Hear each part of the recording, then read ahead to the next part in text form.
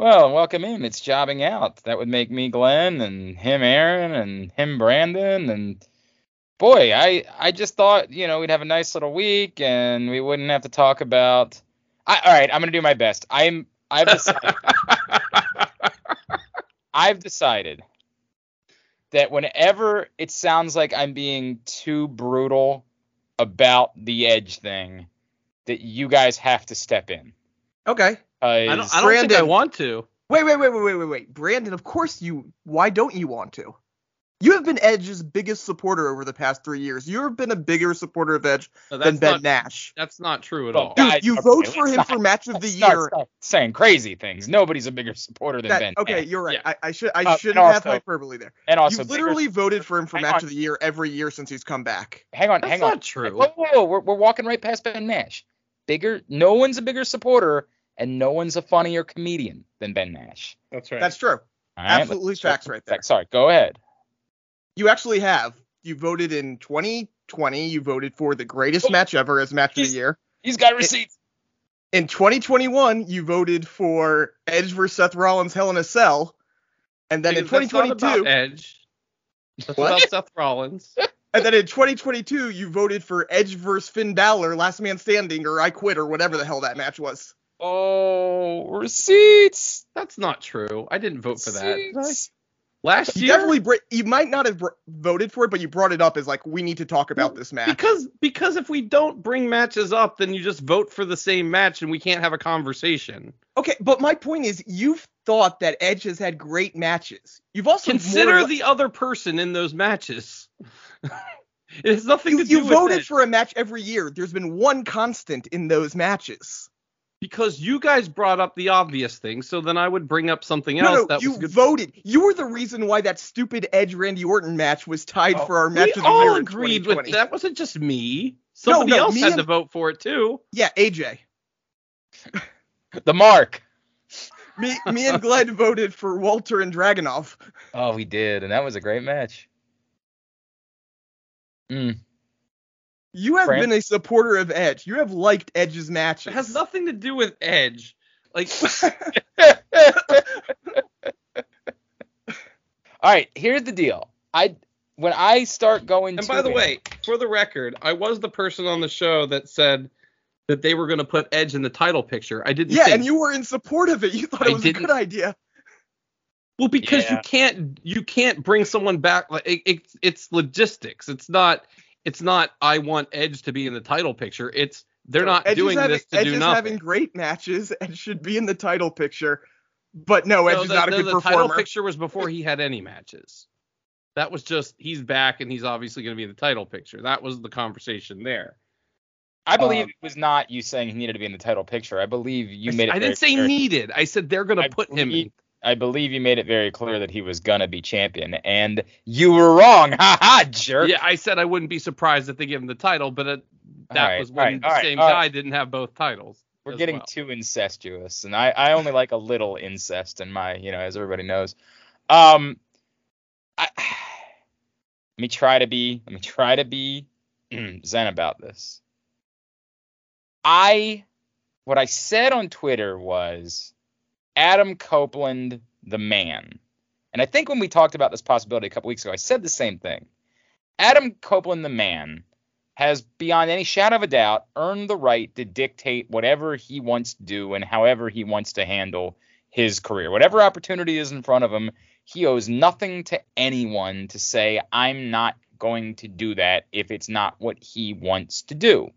I don't know. One of the interesting things is, I haven't really seen any information, and you guys can tell me if there's something out there about, what the offer was, because the first knee-jerk reaction I had was, boy, I bet that offer went up a little bit when the CM Punk thing happened.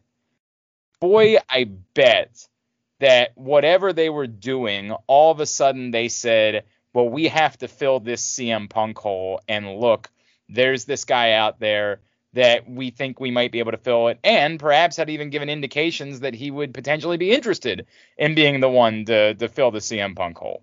So I don't know if that has anything to do with it. It might very well be that he was always going to go there no matter what, and that the initial reporting that was out there was always, and never mattered what the money was. He had decided he wanted to go work with Christian again, and this was the place that he could do it. I'm going to say do you guys know anything about the money? Have you seen anything? There hasn't been anything for the money from what I've seen. Other than it wouldn't surprise me if you were right. Here are my 3 biggest takeaways beyond that. The first one is it's still sad on a couple levels. It's sad on the Adam Copeland level because there's nothing there other than Christian, right? That's it. That's the only thing. He can say, and by the way, I actually think he did a damn good job both on social media and on television of trying to lay out like how enticing it would be to do Edge versus Kenny Omega. I guess those are certainly 2 names we've heard of, but I've never spent a day in my life thinking, boy, I won't be able to live unless I get Adam Copeland versus Kenny Omega, because, of course, there's nothing there, right? Like, that's why they're trying to force it now, is because they know there's nothing there, I guess, other than the fact that they're both Canadian. But I don't think he's going to wrestle every Canadian. I don't think that Lance Storm is going to come back and have a big know. Is Edge also a Don Callis guy? Right. I mean, he's a Canadian, so, Yeah, there could be that. So that's the first part, is that it's sad. 2, it's the bigger part, though. That pales to me on the side of how sad it is for AEW. Because it's sad that this continues to kind of be the story. That, no, we're not WCW, except so obviously we're just WCW. Like, every turn they have. But not NWO WCW. Like 2001 WCW. Correct. By the way, NWO WCW, we forget, like, the first big feud that Hollywood Hogan had was not Sting. with. No. Oh, Sting was a while. It was Rowdy Roddy Piper. But that was good. That was good? 1996 Rowdy Roddy Piper was good? It was good because there was a story there, and Hogan and Piper have never fought each other as a heel, switched as roles reversed.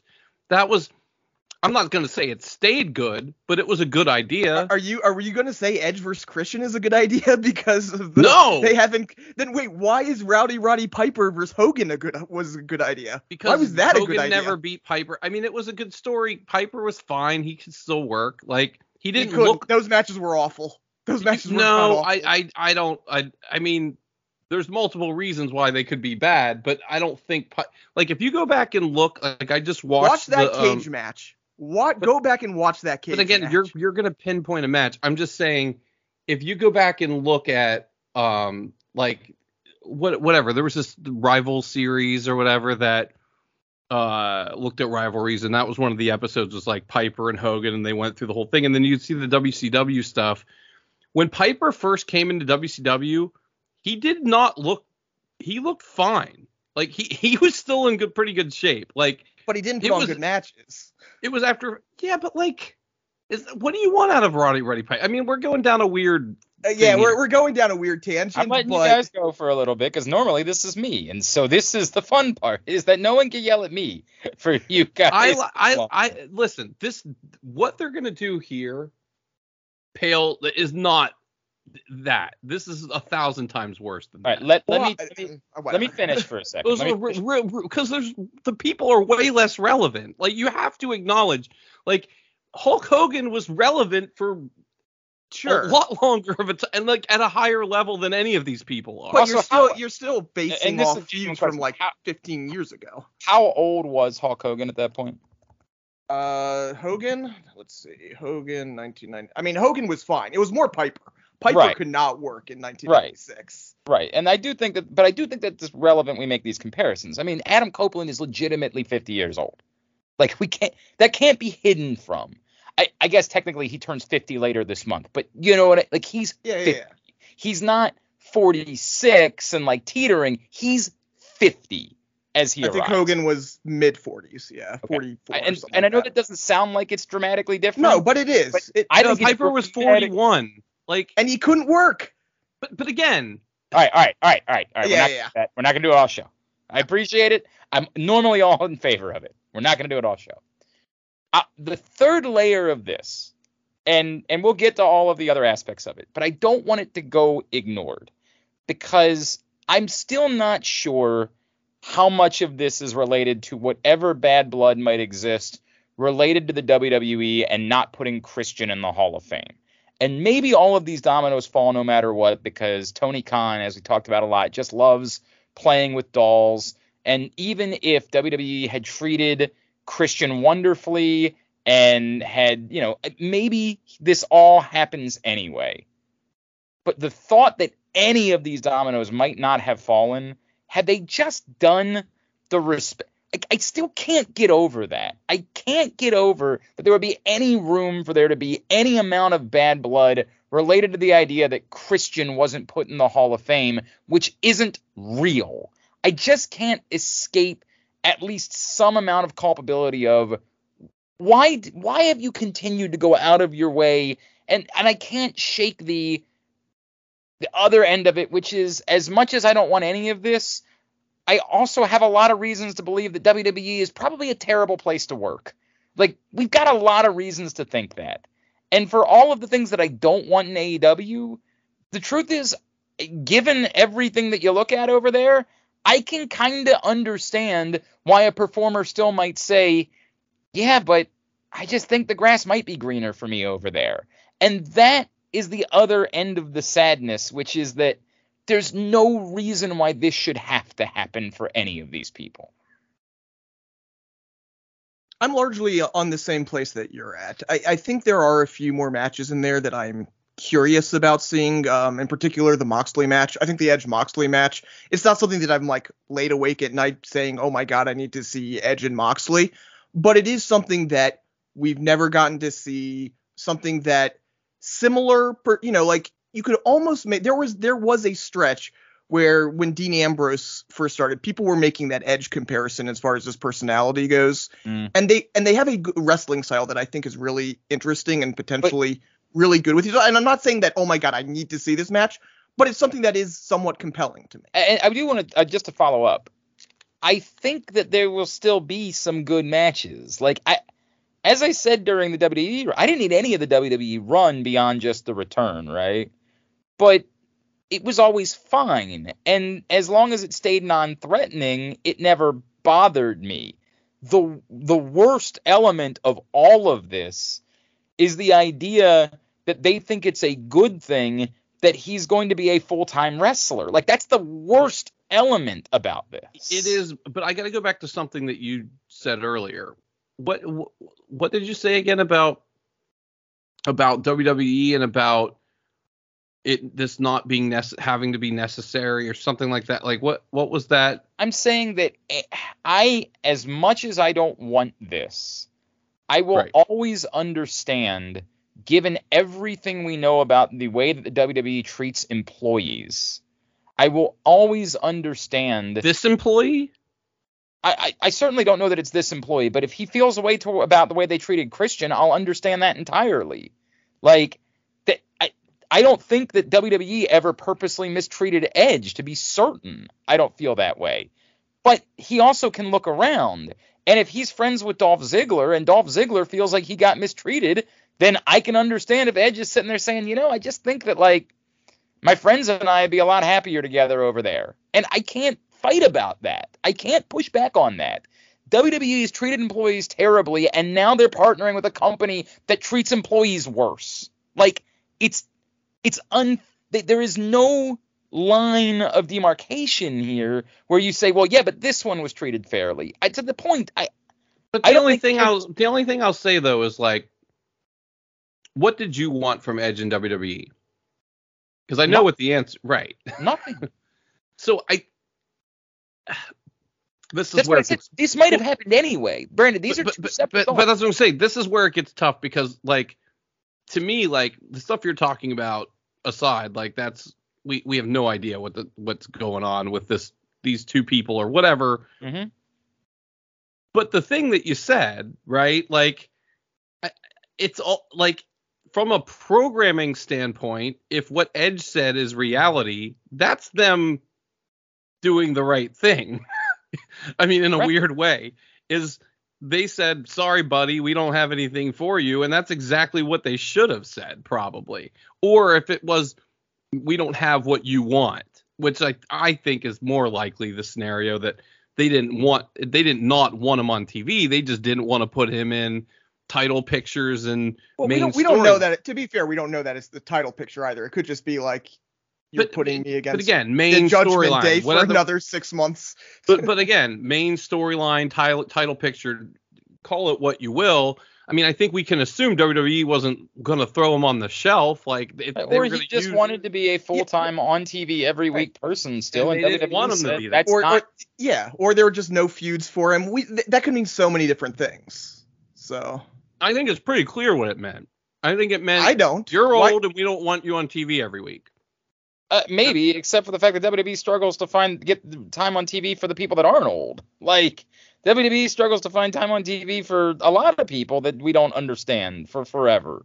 But this is not to me about the wrestling. Again, we can't go from one month saying how dare they continue to shove Edge down our throat. You're trying to take two separate thoughts and bang them together, and they are two completely different thoughts. At no point am I saying that WWE, I have any reason to believe they've done Edge wrong, but I can never defend WWE either. I can't ever come out of this and say, well, the one thing I know is that WWE didn't screw up in any capacity, because I have no reason to think that that's true. And if Edge's feelings towards WWE are at all complicated by how they treated someone else in his life, whether it's Christian, whether it's someone else he's friends with, whoever it might be. Where is all this coming from? Is there some report that said that that's why he left? Well, I mean, we know that they don't like Christian. We know that part is Christian. The part that's definitely true is that they absolutely kind of told Christian to F off and wouldn't put him in the Hall of Fame, which is bonkers. Like, that's just one of the most asinine sentences that I could ever say, is that they wouldn't put Christian in the Hall of Fame when they'll put anyone in the Hall of Fame. Anyone. I think if you and I got an internet campaign together, we could get into the Hall of Fame. It's insanity that was allowed to be a thing. And there's no doubt there's an issue there. But I don't know what other issues there might be. And what I'm saying is I'm not making an allegation.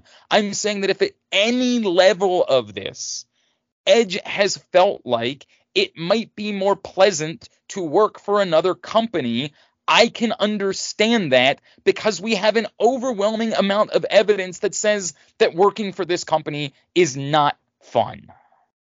For some people. For a lot of people. I don't think Edge is one of those people. No one has said that. You're creating something in your mind. No one has said that Edge is one of those people. I can repeat the same sentence a third time. Like, it doesn't mean that Edge doesn't feel a way about how someone else might have been treated. That even if he's felt good there, but someone else in his life hasn't, I could understand him saying that impacts me and what I want to do at this point in my life. You know, it goes back to the conversation we had around Daniel Bryan Danielson. From what we understand, he was treated, and from what we could see, treated very well at WWE. Could he have seen a place where he thought he would have more fun and have potentially better work environment or whatever? Yeah, and it's very possible. Not have to deal with the same BS on a day-to-day basis. Have to, think about. And those things, I also can like WWE. I'm not suggesting is incompetent as a company from a business standpoint.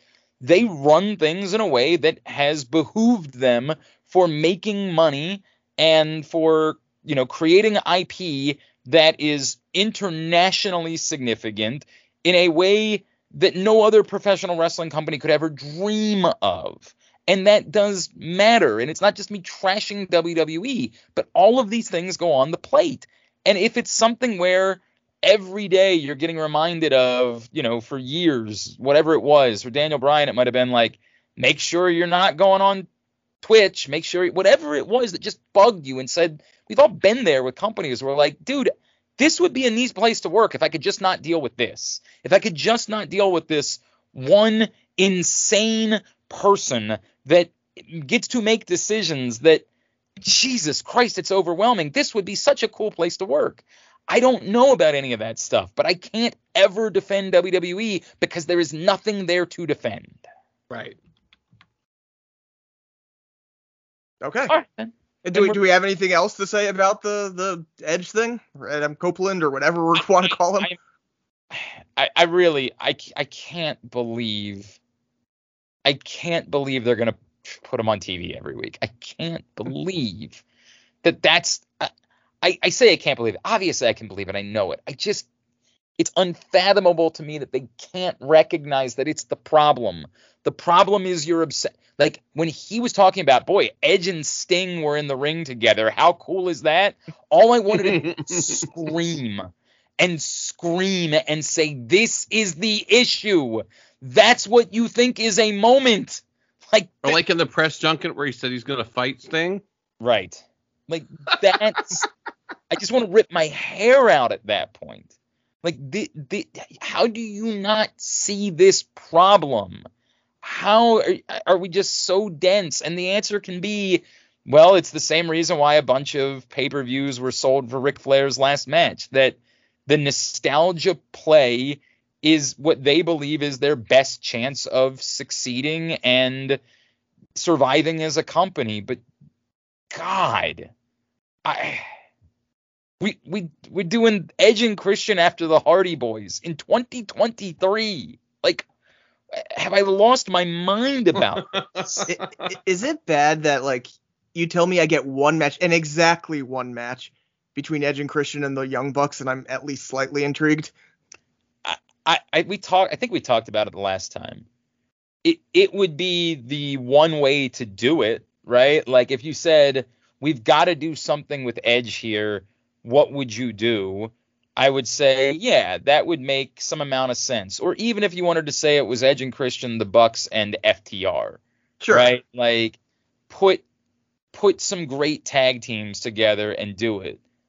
I would say fine, as long as you don't lean into it too much. Yeah, they shouldn't win the titles, but you want to give me like a last hurrah over the next year. Like, again, as much as, again, he should not be used high, but we're all willing to agree. He's put on good matches. He can still work. He just shouldn't be in that position. Right. So if you're telling me, and by the way, same as Christian. Christian can still work. He just shouldn't be in necessarily the position he's in. You put them together and they can work. Yeah, I think that Edge's matches have had more to offer than Christian's have. I actually don't know that I agree with you. I think, like, really, I thought Christian has been fine. I think when Christian came back, our bar was very low, and the more I've watched it, the more I found myself saying he's not very good. It's either we've accepted what it is, and so we're willing to grade on a scale, but I don't think that the level has been very good of late. You don't think he's the best heel in all of wrestling, like everyone in AEW? That's Don Callis, so right, you're right. Dare you? That position is not available, unfortunately. Or is it the biggest draw in wrestling? Right, correct. The biggest draw in wrestling. I don't know. I mean, like, the terrifying part is that, like, you know that he's trying to concoct a way to get another Edge and Christian Hardy Boys match. Like, you just know. Oh, yeah, I couldn't be less interested in that. And that is just. Well, no, actually, you know what he really wants is to get the Dudleys in too somehow. Yep. And I would almost be willing to bet it will happen. All in next year in London. And I'd even go a step. I don't know if he even feels like it has to be something in London. I just think for him it just has to happen. However they can pull it off.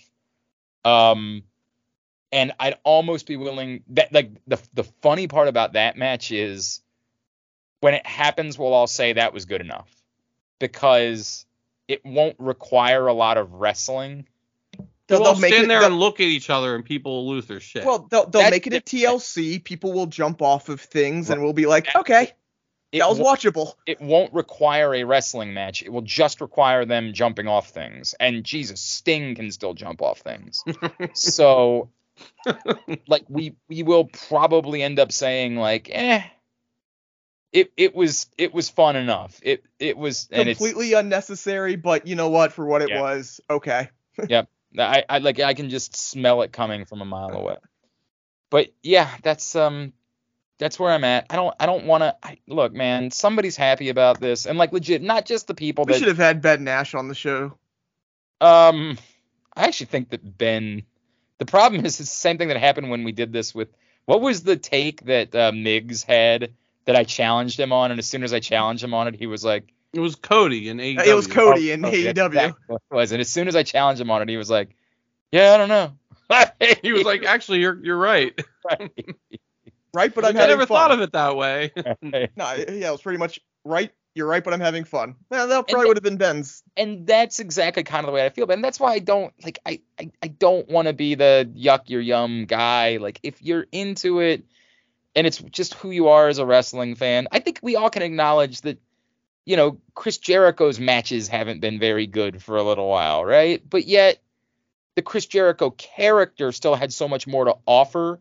And that is part of this too with Edge, is that I don't think Edge has anything to offer when he's not wrestling. Like, I don't feel about Edge the way that other people feel about him, because I've only, post Edge and Christian, the Edge character has never been all that interesting to me.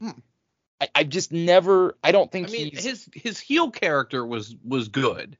He is not an interesting face at all. I think his heel character was good in the context that a lot of heel characters are good. I don't think he brought some new layer to his heel character. No, but he was a good heel. He was the ultimate opportunist. There was something there. Right. No, they the character was good. I'll give you that. But I've just never thought him the performer. And truth be told, I don't even know how much of it was him when it was Edge and Christian. I think that it was, they were given the opportunity to do some silly fun things, you know, predating some of the things that we would see the Good Brothers do, or like Breeze Dango do, or, you know, whoever it would be over the years, and it really worked. And I think Christian had a lot to do with that. I was gonna say also, we gotta say it, Christian, especially in that decade, was exceptional performer. 100%. 100%. So that is part of the issue for me, is I've just never felt about Edge, the actor, I've just never felt those things. To me, he was a wrestler, and I just don't need 50-year-old Edge wrestling. It's not, it'll be fine. It'll be passable. It'll be, if the bar is what Chris Jericho presents as a wrestler now, then he'll surpass that, obviously. Yeah, but he doesn't have the rest, and that's the point. Like, that's the issue. Like, Chris Jericho is wildly entertaining. When I measure the two of them, like on a pie chart, I don't know, I'm trying to figure out how it, like, Edge is probably still, what would we say, a 7 as a wrestler? I think still, or yeah, I think so. It could be. I mean, he busted out for the big match. They use him too much, but like, that Jericho Ospreay match was phenomenal. No, I'm saying Edge. Oh, Edge. Sorry. You know, I'd say in ring, yeah, he's a solid 7. So he's a 7 as a wrestler, but I think he's more like a 2 as a mic performer, as away from the ring.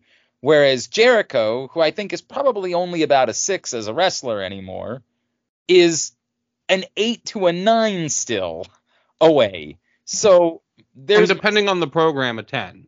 Correct. So my scale is someone who I think is a composite 15 or 16 versus someone who I think is a composite 9. And that's kind of where I am at this point. If I thought that Edge offered more from the character department, I'd probably be more inclined to deal with this side of it, but I've just not felt that way. And that's part of me. But other people love Edge, and they'd be happy no matter what. Now, I'll push back too, because even the people that love Edge would not suddenly start watching Impact if Edge went there. Some of it still is, I watch AEW anyway, so I'm happy about it. And it's like, you know, we got one of their guys, like, it's still that too. Yeah, there's a little bit of that, of course, but I mean, you know, I'm not, Lord knows, I'm not the one who wants to defend WWE, but let's try to compare. One of these companies got Jade Cargill, and one of them got Adam. Yeah. I will say that the going away from WWE part is probably not interesting, but I'm curious to see, you know, we see this sometimes. It's probably going to be a nothing burger, but we have seen in the past guys intentionally try to do, like, if they've been, particularly with WWE, for a long time, when they leave the company, they intentionally, whether it works or not, try new things. And there's something about it that's like, again, just from an observer of wrestling, I'm interested to see what Edge tries to do. He's going to jump off of stuff. Yeah, okay. No, I mean, he always jumps off of stuff, but like, what does he do to try to set himself different? How is Adam Copeland different from Edge? Like, obviously, it's not a new theme. I think he's going to be exactly the same person. I think he's a carbon copy of what he was. Well, but I'm curious. And I think I think the try new things is going to be wrestling wise. Well, that's what I'm saying. I'm interested to see if he's wrestled the same way for 24 years right now. He's going to be in one of those crazy matches where he jumps off of stuff or what. I don't think he's jumped off of things in WWE. He's jumped off of in this era. I mean, look, he had the stupid match you love so much against. Well, the one before it, the last man standing match where they were doing all sorts of stupid stuff. But not like Sting jumping off of a ladder through tables, stupid stuff, right? Probably not. I mean, I can't say for certain that he hasn't done it, but my point is we've seen him, like, he wasn't a guy around before WWE. He's done nothing outside of WWE. I'm curious to see if there's something a little bit different there. No, I just again from an observer of wrestling. I could see him attempting to suddenly become like a deathmatch person. Like, I could see him. Oh yeah, he's definitely gonna bleed all over the place. Right? That's definitely happening. Like, this is something that I haven't been able to do, and so let me do that and let me show how. I could see him trying something like that. But I also think that part of the nature of that's why they wanted to go out of their way to announce that he was a full-time performer, because I do think that alone is how he's going to differentiate who he is. Like, I'm Edge, the guy you tune in for every week, not the guy that you think is an old guy. Like, I do think that alone allows him to differentiate, who Adam Copeland is from who Edge was when, by the way, that's all we've seen of Edge for 13 years at this point, right? Like, considering he was out of the company for so long. So I think that alone helps him out in that process. I don't want to. We've said everything there is to say. I don't want to be negative anymore. People, if you're excited, you're excited, and God bless you. And hopefully it helps their ratings, but I don't think it will. Well, no, Edge was that like that. That's the one big thing, though. Edge wasn't a draw in WWE. Nope. So, like, I don't think he's going to be a draw at AEW. So, yeah. If that's part of the calculus here. By the way, according to last night's numbers, they were outdrawn by NXT this week. So, but to be fair, when you say he's not a draw, like ratings wise, he's not. First of all, no one's it's what we said. No one's a draw outside of like John Cena and Dominic Mysterio. Right. Just Dominic is the biggest draw in all of professional. The needle mover. That's exactly right. That's what they call him, the needle mover, Dominic Mysterio. All right.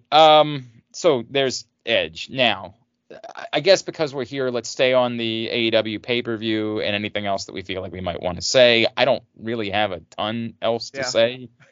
I was disappointed that they telegraphed the ending of the Darby Allin match so much, because that could have been an actual shocking moment, but because they screwed up the bit on Dynamite where Nick Wayne was literally staring at Christian for 45 seconds, they told you exactly what was going to happen in the match. I don't know how shocking of a moment it could have been. I mean, it would have been more surprising if they didn't have him stare into the camera for 45 seconds. I agree with that, but it also goes back to, like, what is Nick Wayne right now? Like, what? Why are we? I mean, right. Well, I just mean, just as far as, like, I wouldn't have seen him turning on Darby Allin coming. Fair, but I just also don't know that it was that big of a deal, because I don't think Nick Wayne is important yet. Like, I don't think he matters. And I get it, to the internet wrestling community, Nick Wayne was a big deal, and it being just like Seattle, surprising endings in matches when you don't need to tell me what's going to happen before it happens. Sure, but I would say it's got to be something like it. Surprises still have to be something I care about. And to this point, Powerhouse Hobbs joining the Callis family was a surprise, but I didn't give a damn about that. Right. Like, I still have to walk away from it saying, wow, like, that makes me want to watch. I don't care if Nick Wayne is on Darby Allin's side or not, because I don't yet have any reason to care about anything that Nick Wayne does. Like, so I don't know. It just didn't do anything for me. I will be interested in knowing what the timeline was for when they knew the Edge thing was happening, and if that made them decide that they don't do a championship match. Well, and I also no, because remember they initially announced that the Daniel Bryan or the Bryan Danielson match was the main event. That's true. They did announce that initially as the main event, although they very sneakily started having Darby Allin talk about being the main event. So in hindsight, we should go back and look at that and know that's when they knew. But I am also genuinely interested in if this is a thing that they now, as they move into this calendar where they're going to be having more pay-per-views, if they are intending to not have a championship match purposely on every pay-per-view. And there's no justification of that. Like, you can't justify that, but it will be interesting as they shift into, it's going to be 10 per year, or is it going to be 12? Are they going to do one every month? We don't have an exact number. It doesn't seem like 12, but like 9 to 10 seems. But by the way, I would like to clarify this pay-per-view was headlined by a championship match. Thank you, Brandon. Yes. Thank you. Dynamite. Well, everything's a championship. I thought you missed that. So no, it's a great point. As you know, everything in AEW is a championship match. That's right. How every match is a title match, so you're going to have a title match in the main event. Oh, it's so impossible. And then Don Callis. You can have a match where one guy has 2 belts and the other guy has a belt. Right. And then you can tell us who's going to win by which belt is not on the line. Right. You could do that too.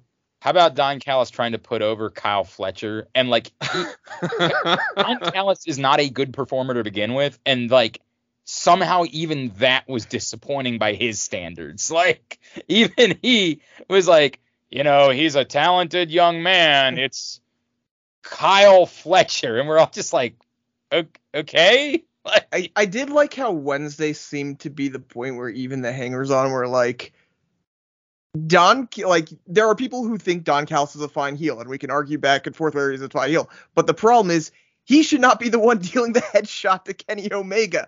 That's the problem in a nutshell right there. Well, and he can't get anyone over. Well, he's not good. I don't know.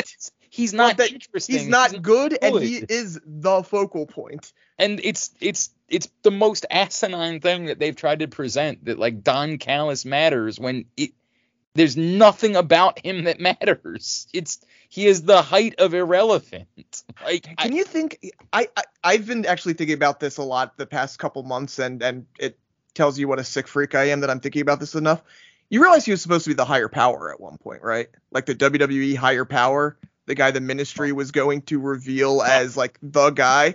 What would have happened in wrestling if that had happened? That's a great question, Aaron. That is a really fascinating question. I loathe to consider. To be fair, I also liked the Jackal back in the 90s. I thought he was actually pretty good then. Maybe I would have to go back and think about whether he was better than this. This is awful. I mean, this is just so atrocious and so painfully uninteresting. Like, can we talk about one good thing in AEW? Sure. Tony Storm. Timeless Tony Storm. Oh, Tony Storm's amazing. Amazing. And this match was just another. Oh my God. Oh, chef's kiss. No question. I mean, everything she's doing is brilliant. I actually, can I be honest? That I think that Orange Cassidy is one of the top 5 things in all of pro wrestling. I think that having him around Hook is hurting him.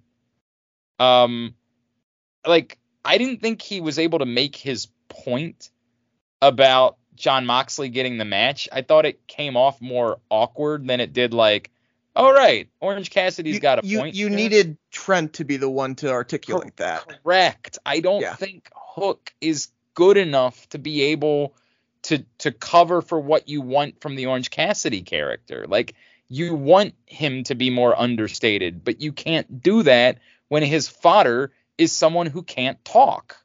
Well, it's like when Triple H, was doing the kind of the tail end to his career, and he would typically fight guys who were faster than him, and his whole bit was slow in the ring, was slowing guys down. Then he faced the Undertaker, and it was like, yeah, well, crap, you can't go any slower than this. Yeah, 100%. When Orange Cassidy runs into someone who cares less than whose character is that he cares less than Orange Cassidy, it doesn't work. Yeah, the character, you no longer get the point of the character. Bad, just like I thought this was like a short term like buddy cop thing. If they think that Orange Cassidy is supposed to pull Hook up with them, that's not going to work. I mean, even if it could work, because Orange Cassidy is a capable performer and maybe he could do it, it's to the detriment of Orange Cassidy. It's to the detriment of a character that works. Bad idea. I'm hoping this is a short-term thing. Yeah, they gotta get rid of that immediately. And otherwise, I don't really have anything else to say about this. This was a pay-per-view that happened. The one thing that I'll give them credit for is for remember how down I was on the Jay White thing? I am realizing they have enough time and Jay White's good enough that they're going to make it compelling. I'm worried about the line by which it impacts MJF. Like, the way this character works is because we know MJF's not actually different, right? And by him not actually being different, he shouldn't actually be stupid. And that this week made him look stupid. Like, dude, you know what you're walking into right now. And I hate the thing with the Acclaimed. I hate that. Now, I assume that's to do another buddy cop thing in order to even the numbers, but I do not like the way they introduce that, particularly knowing that one of the performers in the Acclaimed is gay. I don't want to be flirting around with, like, Stalker and all that. That's a bad... get away from that. I don't think that's a long-term... I feel like that was just kind of a little wink, nod to the internet stuff, but... Okay. I mean... But you're right. If that is a long-term thing, it's problematic, but I think that was just a kind of quick, hey... Max Caster likes to joke around on the internet. We're going to acknowledge it type thing. Okay. I mean, I hope that's all it is, and then we can move on from it, because I did not. I think they should have stayed away from the word stalker altogether. I just did not. I didn't like that. And I don't think it works with MJ. Like, it's so many layers to this. It's figuring out if they are just going back at some point. I think they've come too far now with MJF to just go back to the old MJF. But again, what makes the character work is that we know he is the old MJF. And so to have him walk into a buzzsaw, that's not something that the old MJF would do. Now, again, as long as it's just a momentary lapse and he remembers who he is after that, I guess it's okay. But I don't love, as good as I think Jay White is as a performer and as good as he has looked in these first couple of interactions with MJF, I do think that it's been a little bit to the detriment of the MJF character. I agree. I think, we were kind of saying whether or not we would want Roderick Strong to get involved with this. Mm-hmm. I'm kind of coming around on it would help the MJF character for Roderick Strong to get involved with this. Probably would, but there's so many layers to this that it's such a fine line, right? Like, it's a fine line to who do we actually like? Who do we know? There's like a metaverse that's happening right now with all of these people. Like, we're now chanting. We know that Roddy is a stalker, but yet we're chanting along with Adam because it's working. So does that make Roddy? I can't figure out who's supposed to be what in all of this any longer. Like, I'm afraid that they have worked themselves into a shoot that worked its way back into a work and then shot into it. Like, I am afraid they don't know what any of it is any longer. I think MJF needs somebody. If it's not Roderick Strong, who could that somebody be? Well, it's going to be the Acclaimed. Like, you can't do that if it's not going to be the Acclaimed. All right. What in the world reason would there be to have that interaction if it's not going to be the Acclaimed? Like I said, just kind of a wink, nod. It's dumb. That is real. That is. I'm not saying it's not dumb, but come on, you don't think they would do a wink nod? While I'll listen to you, that's so insanely meta that, like, what is any of this at that point, right? Like, why does anything exist if that's the reason why we're doing segments on television? If we are throwing away segments on television, a night where we already had to throw away a segment on television because the audio didn't work, which yeah. I was shocked when they played it again. Shoo, boy. Tony Khan is a man of the people, and when they all tweeted at him that they couldn't hear it, he insisted to run it. What a weird. I saw that pop up in real time on Twitter. I was like, what is happening? I didn't know that it was going to happen until I was watching it back. I'm like, wait a second. Yeah, well, I saw his tweet. Like I was looking at Twitter, at sports stuff on Twitter, and I had no idea that was coming. Him saying, "Don't worry, guys, we're going to re-air the video or whatever." It's so low rent though that they got through the entire. Yeah, how did they not figure that one out? That's the part that I can't figure out for the life of me. Like they ran the entire package without realizing what was going on. Maybe he was being threatened back in Gorilla again. He was fearing for his life. All right. CM Punk cut the audio. Let's do the NXT pay-per-view, and we'll talk about next week, and then we'll make our picks for Fastlane. Oh my God, I forgot. Yeah, it's a picks week. Yep. Oh. So I'm in a weird place with this, where I'm inclined to listen to wherever they might be going with their path for Carmelo and Trick. Yeah. But I just don't know that I'm going to like it as much as I would have liked it if they had just stayed on the same path to begin with. I also would say they have time to try to get back there somehow, but what they're telling us screams that's not what they want to do. Like, they want to do just a split, just a grudge match that appears to not be related to... I want to listen to it because I like their directions, but I don't know if I'm yet ready to give them full confidence that I think that they know what they're doing. If Dragunov hadn't been so good over the past 2 months, I'd be really, really down on this. Because Dragunov has been so good, it's hard to be too upset, but I'm with you that you're telling me to point the needle in one direction right now, and I'm not necessarily thrilled. I'd probably be going towards the negative more than the positive. See, I love it. I love it because we got unexpected results, which is what I want. I don't want the same old thing over and over again. I think it's interesting that they put the belt on Dragunov. And the part where I'm not sure is like I sort of thought I knew where this was going, and then they gave Dom the belt back. So that like that's the part where I'm like, you're like you said, we're gonna have to see what this ends up being, right? Like, does Carmelo win his belt back at Halloween Havoc or something, or at whatever at the next Iron Survivor? The Iron Survivor, right? Do him and Trick end up in the finals of that, which is actually pretty cool, I think, if that's the way that goes.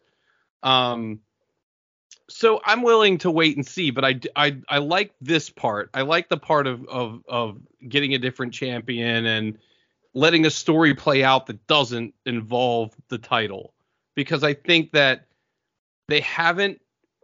I mean, most of it's based on personnel alone, but NXT hasn't really given them the opportunity to have someone they've built into a quote unquote main event person on that show tell a story without a belt for a while. We used to get that all the time. But we haven't really had that. I mean, the Braun Breaker thing, I guess, is the closest thing to that. Which, by the way, we forgot all about him killing Von Wagner or whatever. So had I remembered that, I guess we could have saw what, something happening in that match that, other than him just winning or whatever. Yeah, no, I think NXT is actually pretty good right now, to be honest. I think you could say that it should be something else, but I think it's good. Right. We'll separate those two thoughts. What I would say is I actually also think that NXT has the most unique of any, professional wrestling product. They have the most unique opportunity to do the things that we most love about professional wrestling. And that's what I had thought the concept was, last year, when I thought it was, have Braun do the job, put Carmelo over, and then let Braun move on. And that's not been the case. And again, part of that was us realizing, well, he wasn't actually ready. But I actually am not fully opposed to that kind of being the concept of NXT every year, right? Like that the job of NXT is to get people elevated to a point. So I'd almost not be opposed with, like, you could say it's the same old thing in professional wrestling, but uniquely for NXT, I don't know what else they're supposed to do. Like, as something that's still allegedly in developmental brand, I would think that that's kind of the story of what we want, is there to be someone who gets elevated. Maybe it's not the same time every year, but like every year we realize there's kind of a coronation moment, and that's the guy that's doing the job is moving on, has done his work and is ready to go, and the person that's being elevated is the next for the throne. Like I kind of think that in a weird way, that's almost the sports. NXT has the opportunity to do the thing that AEW lied and said they were going to do and try to be like real sports. Like you have the unique opportunity to have a champion and a challenger and real stakes and somebody who wins and it matters and all of that sort of stuff, because the person they beat doesn't have to hang around for forever and then be inserted back into the. I think you're right that it's totally fine for them to do a story that's unrelated to the belt. I just uniquely think that that's not fair to Trick, because I think that Trick should be the guy winning the belt. And maybe the interesting story becomes, we're going to do that. We're just going to do it in reverse order. We're going to have him go over Carmelo first and then beat Dragunov. Like that I'm just not convinced Trick needs the title. Because I think that whoever gets the belt is as good as your options, right? I think 2 or 3 weeks ago, maybe we thought he was the best option, but I don't think that's the case. I think you're having people come in that are clearly going to get a lot of attention. Go ahead. Sorry. No, go ahead. I was going to say, who is it then?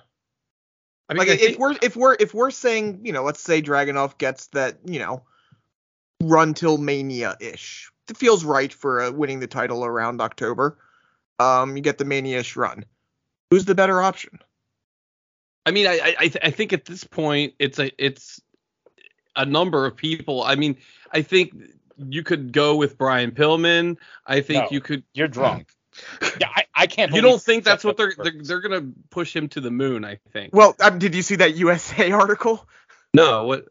Oh my God! They literally said these words: the most athletic second generation superstar ever, more athletic than his dad. God bless. What? You're saying something different. You're saying what they might do. To say that he's a better option is drunk.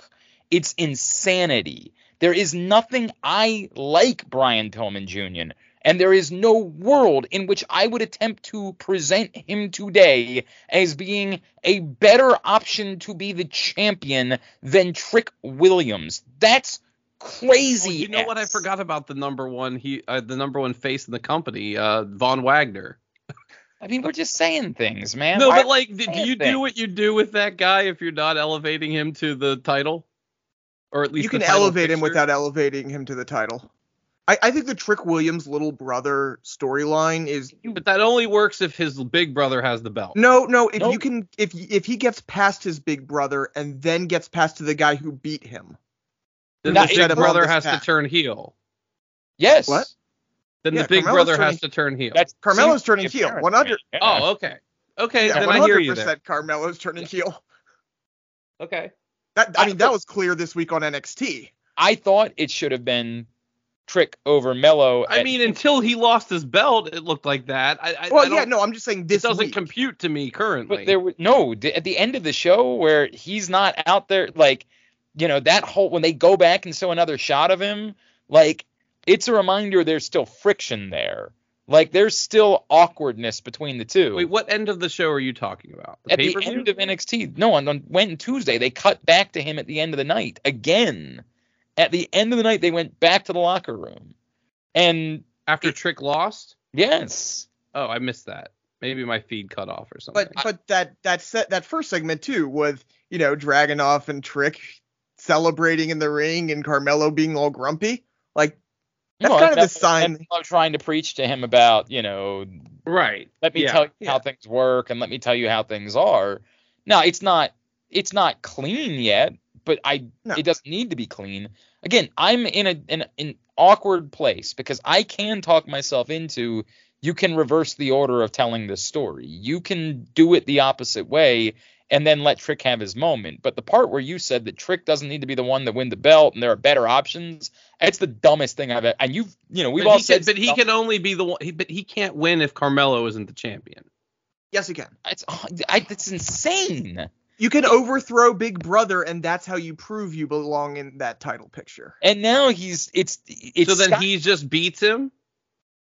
Beats Dragon. What's the he story? Beats Carmelo, and then he becomes. And if you even want to say it's for the number one contender, you're saying he wins the title. No, he beats Carmelo and then beats Dragunov. Yes. And then what? Then he's the champion. And Carmelo doesn't care and is just fine with Carmelo's gone. He's not going anywhere. I hate to tell you that. He's not ready. He's not going to the main roster. I don't think he's going anywhere. And if he's not ready, then why are you concerned about what Carmelo does after that? Because he'll still be on the show. So what? He will have lost. It's over. What is the? I don't know, man. I think you're more likely to have him win the title back before Trick wins. That's possible as well. But then wait, things are possible. But by the way, but then Carmelo would still be going after, like, either what direction you do it, you're painting a picture where Carmelo has to be going after Trick in this world. There's no getting away from it. At least the way you're presenting it. I need you to draw out for me what all of these people do between now and WrestleMania that you think is a good idea. Oh, we don't even know who will be on NXT between now and WrestleMania. John Cena's going to win the NXT title. Right. Stop, pussyfooting around this. What do you think is a good idea for these people between now and WrestleMania? No, I think the match WrestleMania weekend should be Trick versus Carmelo for the title. And Carmelo should be holding the title. So I can't see around that now that that's not in play, unless it is in play. I mean, it certainly can be in play. I absolutely think it can still be in play. Angry heel Carmelo doing something dastardly to get his title back from Dragunov is a good way to make him fall. Now the more that I think about it, if Trick wins the title because he wins the Iron Survivor thing or whatever, right? And then he wins the title. If Carmelo is going to the main roster, that would be a good farewell match, WrestleMania weekend, for him to be challenging Trick for the title. I don't want the challenge. Yeah, I don't. Well, hang on. I was in favor of the respect challenge. I was in favor of that you don't do the thing. And there's still a part of me that says, I don't like it anymore when these things get dragged on for forever. Like, I don't. What's great about turns is when they're surprising, and when you drag them out for an eternity, it's almost like, get on with it. And by the time you get there, I'm not interested. I would say here, a week ago, I wanted it to be the respect match. The same concept as a year ago. Trick versus Mello. We still like each other, but I've risen and I've reached this moment, and you're the guy, and I've got to beat you. If I wanted to give them credit, I would say there's options now. There's different paths that they could take. Which one do I like, or which one do I think is best? I'm not sure anymore. And that maybe that's where I should give them a hand and say that, like, it presents more possibilities. And the more I think about it, Aaron, you're right. They told the story with Trick and Dragunov as well. Correct. Yes, that's part of this big thing is you're overcoming Big Brother, and then you're overcoming the guy you couldn't overcome before. The dangerous part now is I don't know that you can do it the way that you were painting it, Brandon, without it having to go back to being a triple threat. Like, if Carmelo does something underhanded to get the belt back, right? I don't know how you kick Dragunov. How do you justify, right? But I mean, you almost have to kick Carmelo way down. Like, he loses to Braun Breaker next week. Well, I don't even know that you have to do that. I think if Mello loses to Trick, it presents the opportunity for a different story to be told. How many big events are we talking about here? We're talking about Halloween Havoc. We're talking about Deadline. Right. New Year's Revolution. They usually have the February St. Valentine's Day Massacre. St. Valentine's Day Massacre, and then WrestleMania. So we're talking about 5 moments. Potentially. And they don't. I don't think they had. Did they have a title match at all of those? They try to, but they're not always. Like, sometimes it's like Deadline has the iron thing that so you don't need the title match. Sometimes it's like Dijak or whatever. Right. It's just a guy that's fine. You could, by the way, if you wanted to, you were talking about, I don't know how you get Dragunov out of the picture. You have enough that you could. If you win, if Carmelo wins the Iron Thing at Deadline, if he, beats Dragunov at New Year's whatever, mm-hmm. and then there's a rematch at St. Valentine's Day Massacre, and that knocks Dragunov out of the picture. You could do that. But it requires you to almost do one thing or the other. It's very difficult to do that without either continuously having, if you want Melo to be the heel, he has to continue to act like a heel, and then that makes it different to ever feel like he has cleanly beat Dragunov. Or it requires you to allow him to cleanly beat him, at which point there's a respect layer to that doesn't make him quite the natural heel going into the rematch. He doesn't have to, it's just like with Roman didn't really cleanly beat anybody, but you beat somebody twice, even if it's underhanded both times, and that's kind of that, at least for the time being. It's kind of wrestling. Yeah, I mean, I don't like that, but you're probably right about it. That you just basically say nobody actually cares, so we can just move on from it. I would come back to, I actually do think that it's cleaner though. The more that we talk through this, I think it's cleaner to have the Trick Melo match before that. Mm-hmm. Have Trick legitimately beat Melo, and then Melo come around to help Trick, particularly if you introduce someone who is a buddy of Dragunov's, that as you get closer to the Trick Dragunov match, that at some point there's a redemption arc there for Melo to come back around and say, but you're my boy, and I love you, and I'm going to be there for you, and I want you to have your moment, and I'll help you out in that process. That can get us back to, and maybe allows us to do Trick and Melo again next summer as the respect match at that point, right? Like, I think there's a lot of layers to this. I can't believe I've talked myself into it. I actually like this more than I realized that I did coming out of it, because I think that there's a few more options here that work. And to your point, it also, some of it is that Dragunov has been very good. So yeah, I mean, and that's the thing. As much as we're talking about anything else, like, we can't be mad at Dragunov having that's great. We still don't really know what he is, though. But he's so good that for the time being, it doesn't matter. Well, one last thing about Trick and Melo that we haven't mentioned, though. Like, as we go into this next week, the next couple of weeks, so the way that they both lost is completely different, right? Like, Melo lost. Yes. Like, legit lost. Trick got screwed. Trick got hit. Yeah, but he also did it to himself. He did it to himself, Melo not to come out. Well, but after being goaded, and that was the thing. That was Trick just being dumb. I was forgot who was, because I was almost gonna say, that Dominic was partially tricked him into doing that. Yeah, which was the weird. It was like, he's like, yes, I have you by my side. Dominic says something. No, I don't want you by my side anymore. Yeah, that was poorly done. So, does that at all make you feel like the roles could be reversed? Because, like, that sort of plays into, you lost. I got dumb screwed. Face makes more sense than dumb heel to me. I mean, dumb heel makes more sense than dumb face, right? No, because heels aren't normally dumb. I think there's also a difference between dumb and naive, and I think that came off as naive and more allows for Carmelo to try to keep him under his thumb. Okay. Like, this is why you need me. This is why you're. I like that.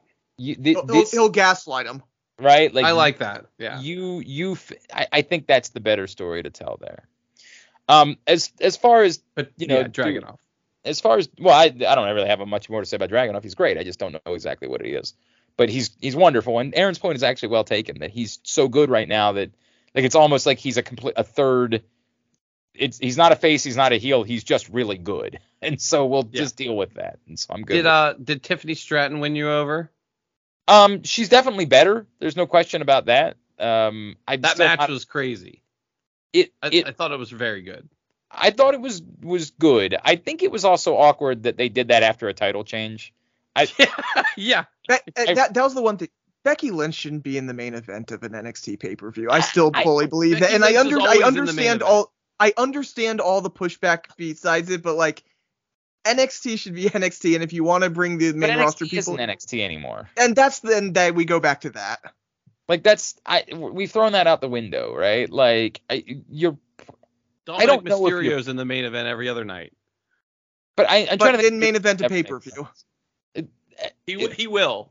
Dolph Ziggler he probably will. Pay-per-view. Like this is not new. It's not like Becky was any different than anybody else. So to be fair, I didn't like it with Dolph either, but I hear you, but we're having two different conversations now, right? Like I wouldn't have put Becky in the main event if I was doing a title change. Like a title change should not be secondary to anything.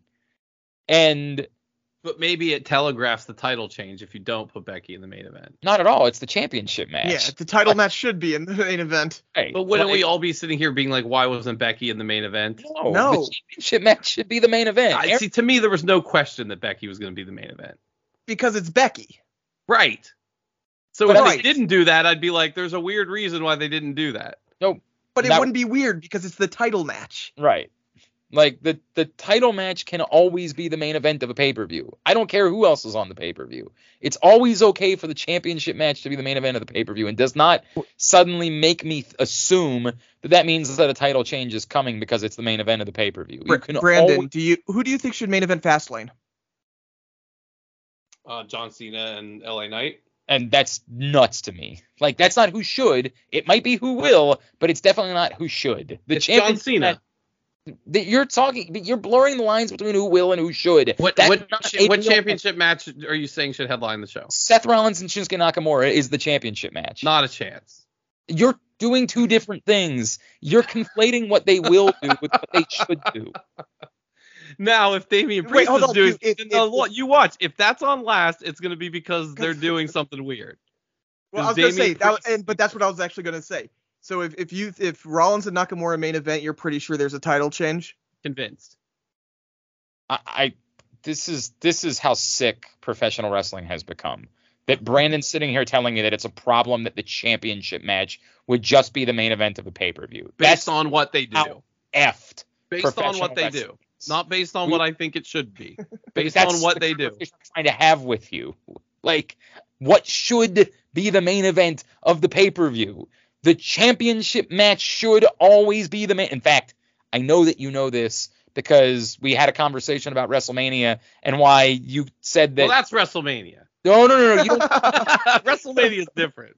We just had this conversation. Who gives a shit about Fastlane? I mean, that's a different. You put John Cena on last on Fastlane. Pay-per-view, an exhibition match should never be the main event of a pay-per-view. So the two biggest stars on the show shouldn't be the main event of the pay-per-view. They should be in a match that matters. Unless it's John Cena versus The Rock. I mean, like Glenn's gonna argue against that too. I'll have that argument if you want. See, I'll happily have it. No, listen, I'm playing along with you. Yes, of course it should be Seth Rollins and Shinsuke Nakamura.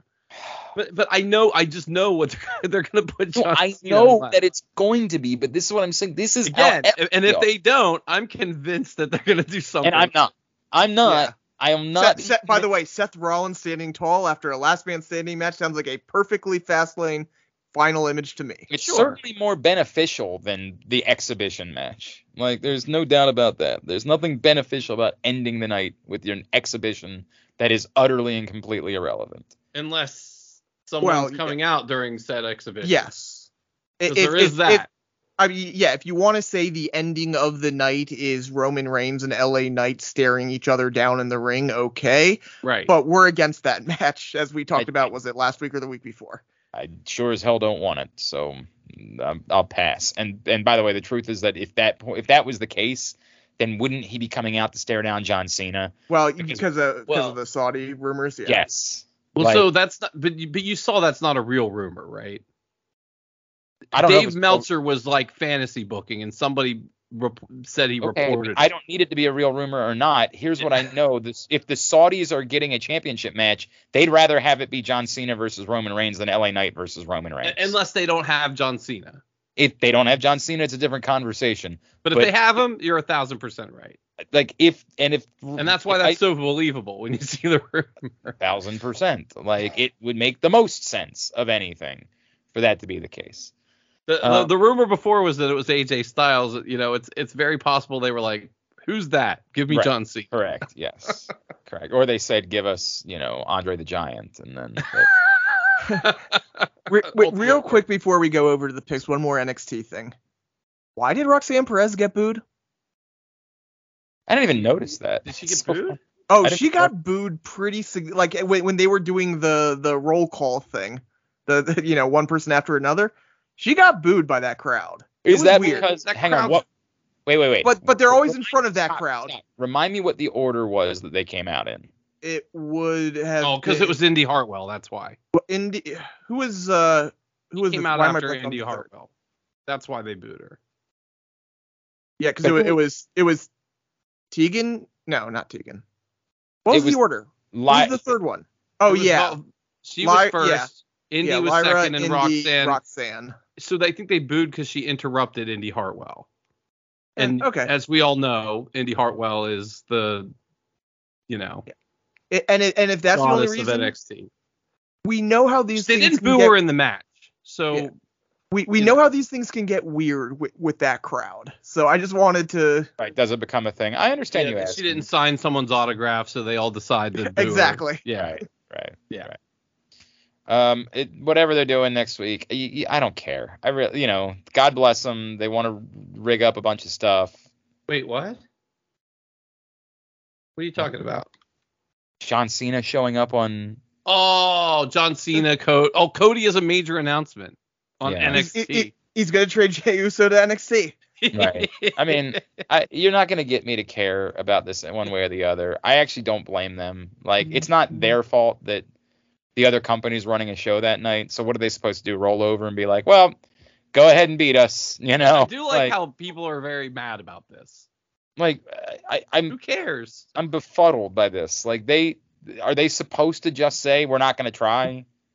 Like, are they supposed to just put Baron Corbin versus whoever on there? And ironically, of all the times to do it, it's a time where they've just been putting nothing but main roster people on NXT anyway. So it's not even all that weird. Like, it's. I think if they hadn't done John Cena and Cody, maybe that wouldn't have triggered people so much, because that was such an obvious, But it's obvious what they're doing. But again, Roxanne versus Asuka and to be fair, I think the vast majority do see this as it's obvious, but who cares? There are a vocal minority, but yeah. Like, why would anybody be bothered by this? Oh, no one should be bothered. I'm just saying, I think that somebody have even been said if it wasn't John Cena. Is running a show on their night. Right. And so they want to protect their ratings. Which have been good. What's weird about that? Like, what is the... Nothing. Like... I mean, the only, even if you want to say there's something weird, is that they suddenly care about the ratings of NXT, and that's a bigger. No, that's not weird at all. They're trying to sell the. And that's that's the big thing, is how much of this is simply because they're looking to boost it up before the sales. Not that it's weird at all, but that is something to note as we go forward there. But it's not weird. No, not weird. All right, are we good? Can we do the fast lane? Yeah, let's do fast lane. All right, coming up from, where is this, Indianapolis that we're doing? Yeah, that's why it's the Indy 500 Fastlane thing. Did we ever come up with a name? Is it Pay Fast Lane or Pay Fast Back? Pay Fast Back. It is only 5 matches on the official card as of the moment for Saturday night on Peacock. We'll begin with the. I was wondering where you were going to begin. I guess we'll begin with the LWO, Rey Mysterio, Santos Escobar, and one of Joaquin Wilde or Chris Del Toro. They haven't actually, because Dragon Lee got really upset. Yeah, I was going to say, it could be Dragon Lee as well. That would make sense. Yeah, it will be Dragon Lee. No, I'm sorry. That does make the most sense. Against Bobby Lashley and the Street Profits. Obviously, you still have to. But again, this is dragging into what I just talked about. You're dragging out this Santos Rey thing to a point where I almost don't want it. Like, you kind of have to. When's the match? They have a match set up. They did the match. Yeah. Oh, there was interference or something? No, Ray won with a roll up, and then the Street Profits attacked. Oh, that's right. Then all that stuff happened after. That's right. It was a hell of a match. What it's worth, it was a damn good match. They sort of teased something was about to happen, and then the Street Profits beat them up. I forgot about that. Yeah, Santos was a little upset that he lost to a roll up. Right, yeah. right. Got it. I remember now. This almost feels like final call for this. Like, if it's ever going to happen, it has to happen here. You have taken there are slow burns, and then there are painfully slow burns. So I'll say should and will Bobby Lashley and the Street Profits, just because you have to do the thing here if you're ever going to do it. I agree with the should and will, but for a different reason. Like, if you're going to put together if you're going to turn the Street Profits heel, if you're going to pair them with Bobby Lashley, they better win their first pay-per-view match together. So whatever happens with the LWO happens with the LWO. Lashley and the Street Profits should win this match, unless you really want to go down the road of Street Profits disappointing Lashley again. Well, I would say there's two possibilities there. The first is, I actually kind of like the idea of us saying, this actually isn't all that interesting with the Street Profits, as being like, I don't think they're compelling heels. I don't think dressing well, and I don't see it in the Street Profits. So I was kind of in favor of them just not abandoning ship. I actually, truth be told, kind of loved the idea of Bobby Lashley with Grayson Waller and Austin Theory. Like, I was really excited about it, and I'm kind of not willing to dismiss that and say that I still think that maybe that's something that I would want. And then on the flip side, I also just don't know how committed they are to Bobby Lashley and the Street Profits being some sort of, like, they don't have a trios belt in WWE. Like, what is the upside for the three of them together? Becoming the Bloodline and Bobby Lashley winning the title and the Street Profits having the tag titles? Yeah, I mean, that's what I was going to say. That's the upside. Yeah. If that's their vision, that's their vision. I guess. Realistically, the upside is Bobby Lashley having the U.S. title and the Street Profits being tag titles. I don't know. I'm not. I don't think the Street Profits are compelling heels. That's part of the problem that I'm having here. Fair. Yeah, I hear you. I think I'm going to say the should is Bobby Lashley and the Street Profits, but I think it's going to be more about what happens on the other side, just like you, Glenn. So yeah, should and will Bobby Lashley and the Street Profits. Io Sky versus Asuka versus Charlotte Flair, because Charlotte Flair has to be in everything for the WWE Women's Championship. So I actually do. I know it's not my pick. I just wanted to say something. I like the way that they set this up, which was Bayley just agreeing to the match.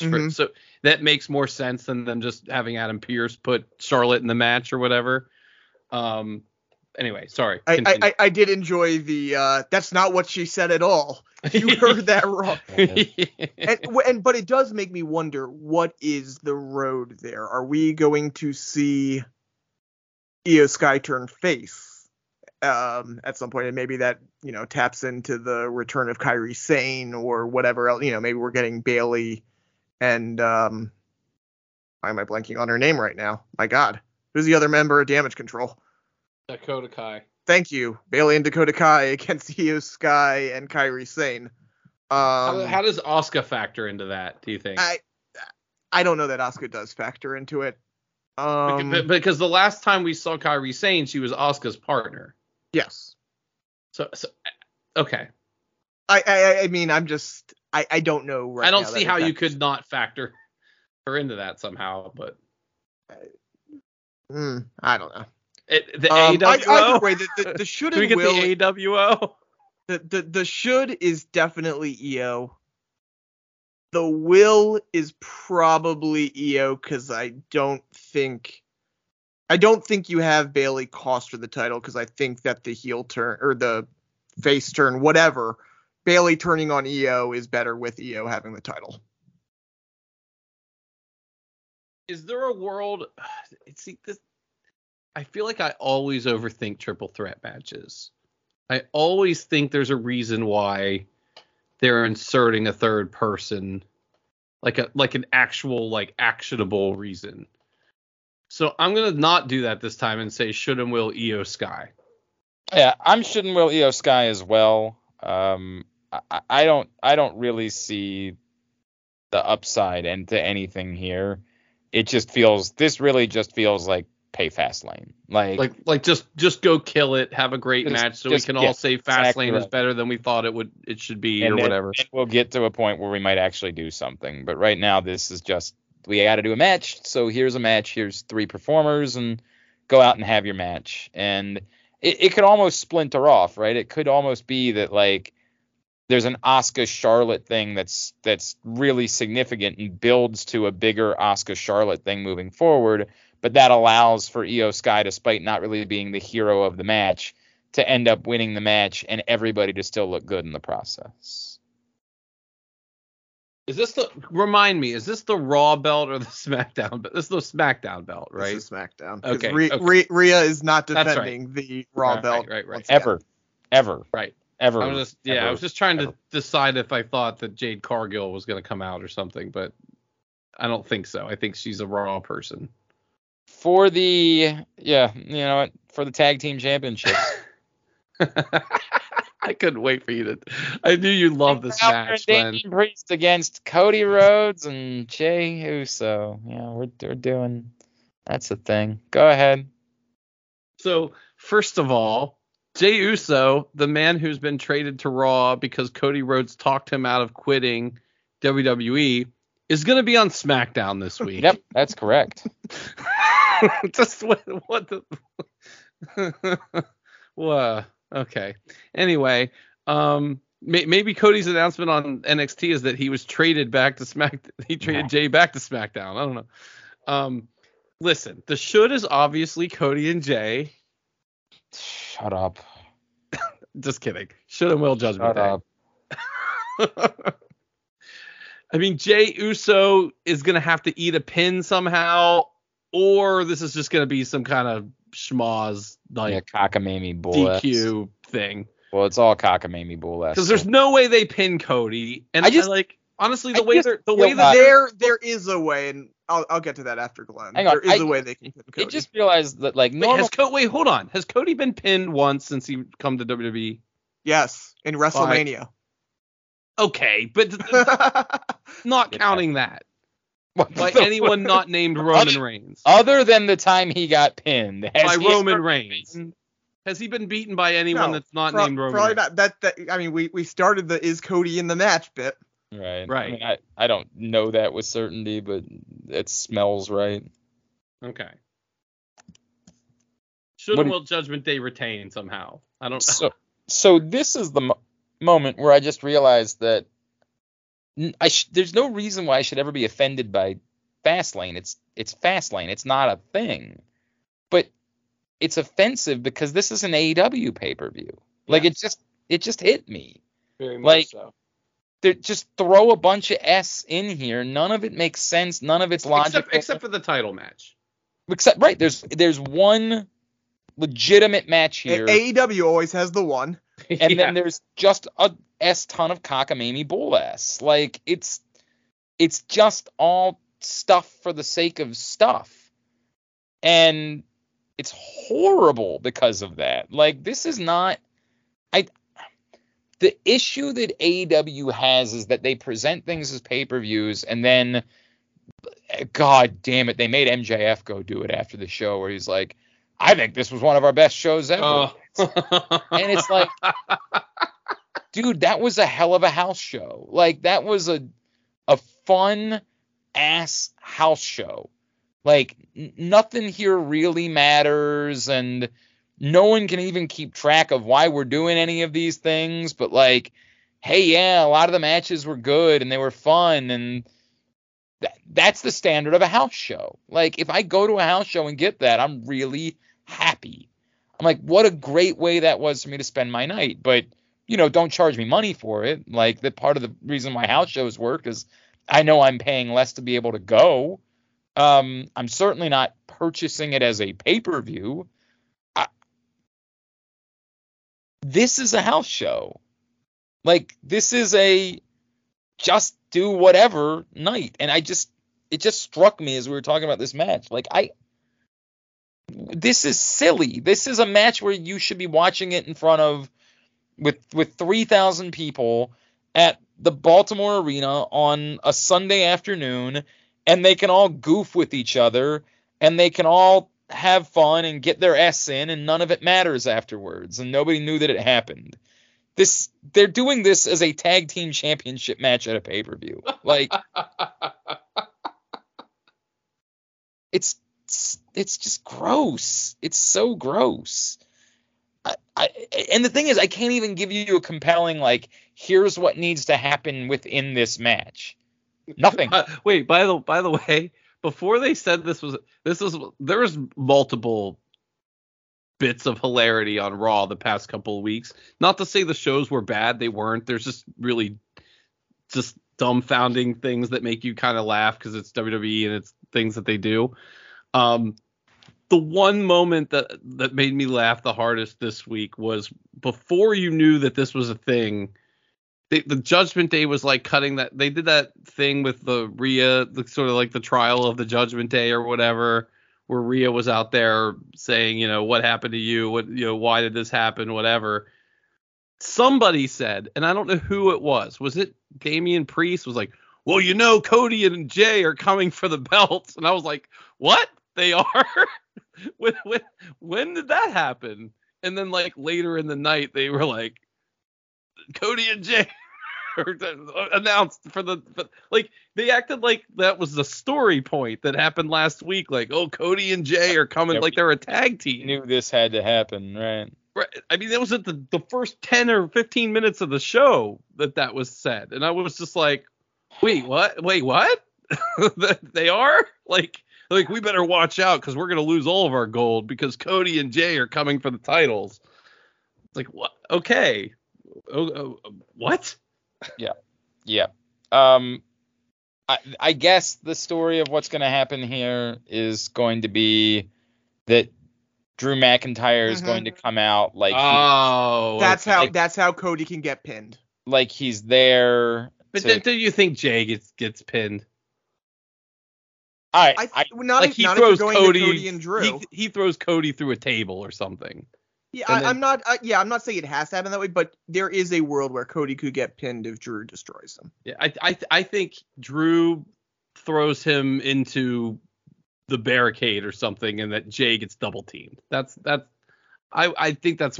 There's no way they're gonna let Cody get pinned. I would be very shocked, even in this. There was no way they would allow Roman to get pinned until he got pinned. There was a point to that though. Well, there wasn't. No, there wasn't. Well, no, that was to destroy the bloodline. There should have been but a point. It set up a title match, is what I'm saying. They're not gonna. What value is there in Finn Balor pinning Cody Rhodes? Finn Balor pinning Cody Rhodes? Yeah, there's no value to that. Well, but there's a lot of value in that. The point would be that Drew McIntyre is the reason why it happened, and it set up Drew McIntyre versus Cody Rhodes. Like that, like from a kayfabe standpoint, you could say it, but in the same way that in hindsight, it was dumb to have Jey Uso beat Roman Reigns because they were just going to blow up the bloodline, and Jey Uso wasn't going to be a thing within a couple of weeks. He's a thing. Stop. He is an afterthought. He is a main event person on Raw. He is right. Wait, hold on. Will he be when Drew starts facing Cody? Yes. It's not even. Wait. He's not in the main event on Raw. He's an elevated person on Raw, but he's not as important as he was in the Bloodline. Who are the most important people on Raw? Seth Rollins and Shinsuke Nakamura is the main event on Raw. No. Who do we say every week is the most important people on Raw? Dominic Mysterio. The Judgment Day. Who's Jey Uso fighting? Not Dominic Mysterio. I'm going to try to do this as much as I can. I get that you just want to continue to say things. Pretending like Jey Uso is in even close to as good of a place as he was before all this began is just silly for the sake of being silly. Wait, before all of what began? Before the fracture and the end of the bloodline.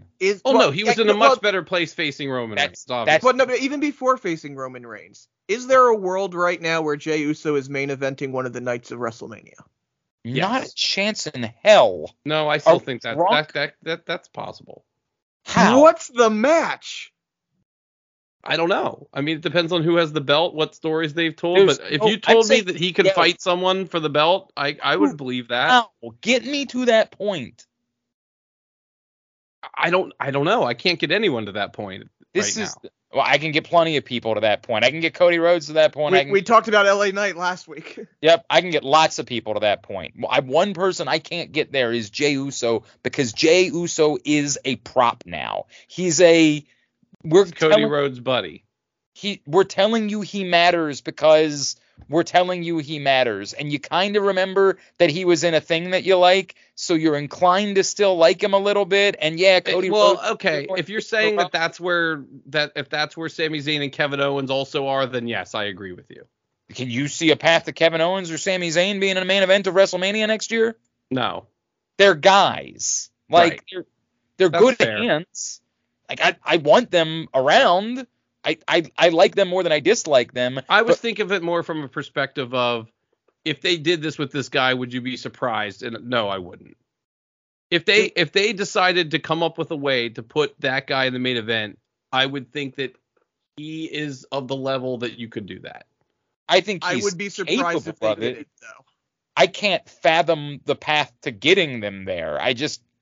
Maybe in the current state of affairs, yes. But I think they've done the work that he's worthy of the spot, I guess is where I'm coming from. The exact opposite. I think he's dramatically worse now than, like, he's so nothing at this moment that it's hard for me. I don't want it. He's like one of the most popular people on the show. He's likable.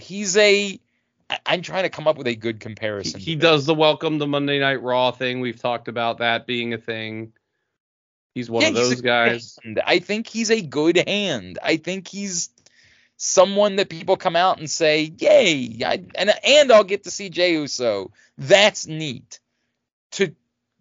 3 months ago, he pinned the guy that hasn't been pinned in 3 years.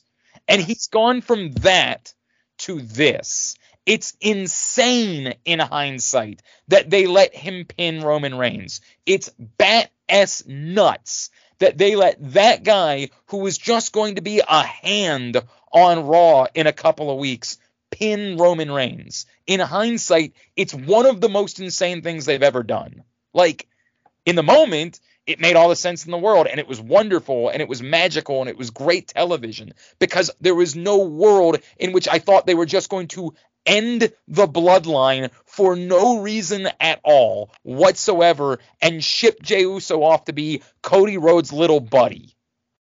In hindsight, it's drunk. So in hindsight, for Aaron to say, well, you could just have Cody Rhodes get pinned by Drew, because Drew McIntyre caused a distraction and let him get pinned. I mean, hell, sure. Now, as bad as Actually, by the way, I wouldn't do it if it was a distraction. It would have to be the ref gets distracted and Drew McIntyre hits a Claymore. Well, that's the same thing. That's what I mean. Well, no. I do think that there's a little bit of a difference between someone getting distracted and someone getting destroyed. Oh, I don't think it's because Cody Rhodes is looking the other way and then gets rolled up. I just want this has to be physically Drew McIntyre. They definitely do that sometimes. Yeah, I was going to say, that would be... Ref would not do that with Cody Rhodes. But yes. to be fair, based on what happened to no, that's not true. There's absolutely no reason why they couldn't do that. Do I think they should? No, I don't think they should do that. And I think that Jey Uso probably will be the one that gets pinned. But I also think that speaks to exactly where Jey Uso is at this point. That's oh God, I don't like thinking about it. What did I say? Tag match. What's that? Oh yeah, there's an all-star match. There's an exhibition. John Cena and LA Knight against the Bloodline. Which the Bloodline, LOL. Hey, remember when Jimmy Uso took out his brother? Remember that? And then he was like, "It's because I was afraid of how big you were gonna get." You were gonna turn into Roman Reigns, and no one should ever want that. God, that was a hoot, wasn't it? That was such a hoot. And you know what's funny too is how we're pretending like that wasn't the dumbest thing that ever happened. Yeah, we're not dealing with. I can also make it make sense. No, you can't. Bullshit. Yes, I can. Bullshit. Yes, I can. No. I can make it make sense. He thought that his brother would understand, and he didn't, and he left him alone, and now he's alone, and does not know how to be alone, so he's going back to the only other thing that he knew. They didn't tell that story, Brandon. One, it's a dumb story to Aaron's point. Two, you actually have to tell that story. They haven't done that. They have to have Roman Reigns to be able to tell it. They put Jimmy Uso right back in the bloodline for no reason. No but reason. Still kind of like he's not really accepted. He's not accepted, really but he accepted. Desperately wants to be accepted. Exactly, because he doesn't want to be alone. They haven't said that once. You're saying that. Wait. If the story is still he doesn't like Roman Reigns, why didn't he join the Judgment Day? Did they offer him a spot? Yes. But he didn't kick the Judgment Day in the face either. They just stopped showing up on SmackDown. But he wouldn't be with the Bloodline if the story was still I don't like Roman Reigns. It's just so insanely stupid. It was the biggest jump the shark moment I've ever seen in WWE, and we're all just pretending like it wasn't Stockholm syndrome. God. Whatever. It's John Cena in the match. Blah blah blah. It's LA Knight in the match. Yeah, they win. And then, whatever they're gonna do with, I don't even want to. Who cares? John Cena and LA Knight. John Cena and LA Knight. Same. Finally, there is a championship match. Not only could somebody win the match, as you pointed out earlier, something could still happen after that. Seth Rollins, Shinsuke Nakamura. Aaron, go ahead. I mean, the should is obviously Shinsuke Nakamura. The fact that this is a last man standing match, to me, means Shinsuke Nakamura is not going to win the match, because the only way heels win last man standing match is to do, not just underhanded, but cheesy. They handcuff guys to the ropes, they bury people and things. They like, you don't win cleanly, and the story, unless you're like Brock Lesnar or something, you have to. Even then, I'm trying to think, but I'm saying like it has to. You have to be like a Braun Strowman, Brock Lesnar. Yeah, but even then, they don't really have the heels win those. That's for the faces to overcome those guys. Yeah. And in this way, like, you set up, Shinsuke should beat a guy with a broken back or whatever in a last man standing match. Yep. But you're not telling that story. Like, that's not the story you're telling in the last man standing match here. So because of that, the will, as far as the match goes, will be Seth Rollins. Now, could someone cash in at the end? That's very possible. But the match itself, I would actually not bet on that. And I think Seth Rollins is standing tall at the end of the night. Yeah, the should is Shinsuke Nakamura.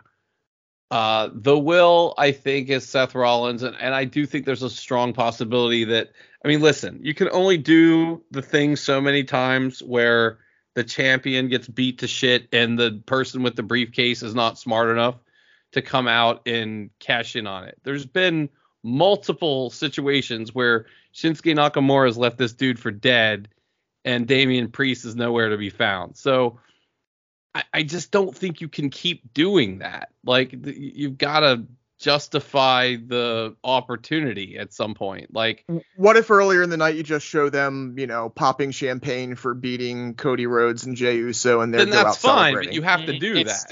It's still stupid. It's still stupid. Like, it's but still if you're telling me they show them literally leave the building, like, it's better than not doing that, but they have to be chased out of the building. Yeah. Like, they would have to be afraid of someone and chased out of the building or like Damian Priest can't find his briefcase or something. I mean, that's Sadie also McDonough hides it, or that's whatever. Also a level of stupid that I can't possibly put in. Yeah, there has to be my point is you can't just have the person be dumb. Like, there has to be some justification. If you can create a scenario by which they have to leave the building. And I can't even think of if Drew McIntyre aligns with Cody Rhodes. He's chasing them with a sword or something. Costing them. Yeah. Then you could create that story. That would be dumb. Well, that would be dumb if you're trying to get to Cody Rhodes and Drew McIntyre. It's dumb if you're doing almost any, like, Drew, Cody, and Jay don't make sense at this moment. At the moment, they absolutely don't. I was trying to say this is why you can't do it. Like, but he's just trying to, like, we're just trying to come up with, like, yeah, like, I know. At the end of the day, the point is there has to be some justification for the person not paying attention, not being there, or whatever. There has to be a physical reason why he can't stick around to say, there's a last man standing match coming up at the end of the night. Whoever wins that's going to be pretty. The only reason could be, again, something like that. And like as much as we didn't like the Austin Theory briefcase situation, they did do that all the time, right? They always had him try to take advantage of these opportunities. By the way, you say we didn't like. I thought what they did with Austin Theory, whether or not I liked him with. The briefcase, we didn't like it that ultimately they clearly didn't know what to do with it and just hit eject. Right, but as far as him coming out and finding different ways to get thwarted, I thought that was great. Exactly, but that was smart, right? That's logical. Like, if you have someone with a briefcase, and by the way, Damian Priest is a hell of a lot more dangerous than Austin Theory, but if you have someone with a briefcase, they should constantly be looking for that, especially if they're a heel, should be constantly looking for the opportunity. By the way, I don't know if you know this, Damian Priest is in a group with 3 other people, too. Mm-hmm. So it's like it starts to get really silly when you could just have the 3 people in your group beat the shit out of the champion too, and to the point, I'm gonna, there's no justification for Seth Rollins walking out of this pay-per-view with the belt. No, you can't justify it. It either has to be that he lost to Shinsuke Nakamura and Shinsuke Nakamura doesn't have a broken back, and Shinsuke Nakamura is still healthy enough that you can question whether or not it makes sense for Damian to cash in on him at that point, or it has to be that Seth Rollins somehow survived but got cashed in on. There is no justification for Seth Rollins to still have the belt coming out of this. Now, if the answer is yeah, but we promised the Saudis that he would have the belt, then. So we got to figure out what to do. The Saudis care about Seth Rollins having the belt? I don't have a reason to think that, but I'm saying if that were the case, right? Like if for whatever reason. I think what he's saying is we just assume they care about certain things and we don't know what those things are. And if that happens to be one of them. Reason they wanted Seth Rollins versus Randy Orton for the championship. They like the videos of people singing. Yeah, for whatever stupid reason, and you're left in this like, well, we got to figure something out scenario. Then one, I wouldn't have announced a last man standing match, right? Like I'd start with that. I wouldn't have made this a last man standing match. But I guess if there's a reason why you have to do it, they might do it. But short of that, there's no business reason. There's certainly no kayfabe reason. Seth Rollins can't be the champion at the end of this night. You have presented too much for that to be, and it becomes utterly cartoonish. Like it's no longer look at everything Seth is overcoming. It's now LOL Cena wins. There's no way to justify Seth Rollins as the champion. So the should is Shinsuke Nakamura. I'll say the will is Seth wins and gets cashed in on, and Damian Priest walks out as champion.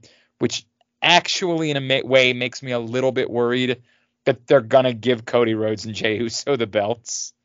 Right. That by the way, if Cody Rhodes and Jey Uso win the belts, Damian Priest is 100% cashing in. Not even a doubt in my mind. I don't think that they have to do it that way for Damian Priest to cash in.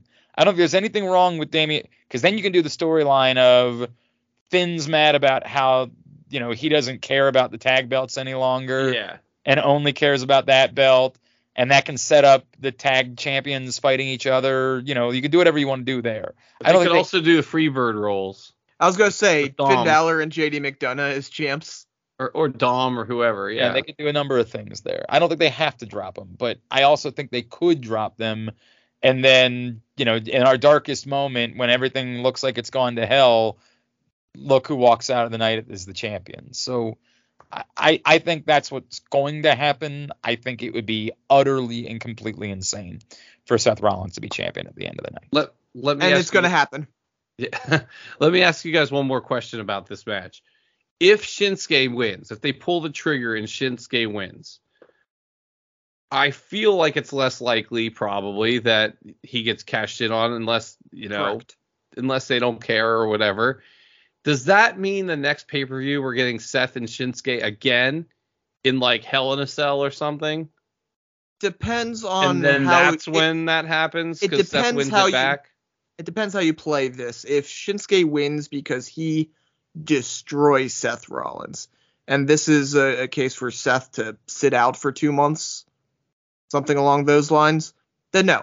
Otherwise, yeah, probably. But like, even if that happens, do they have to do the third match when he gets back? Depends on who has So the they give Shinsuke a 2-month run or whatever? Depends who has the belt at the time. Like if Shinsuke has dropped it already.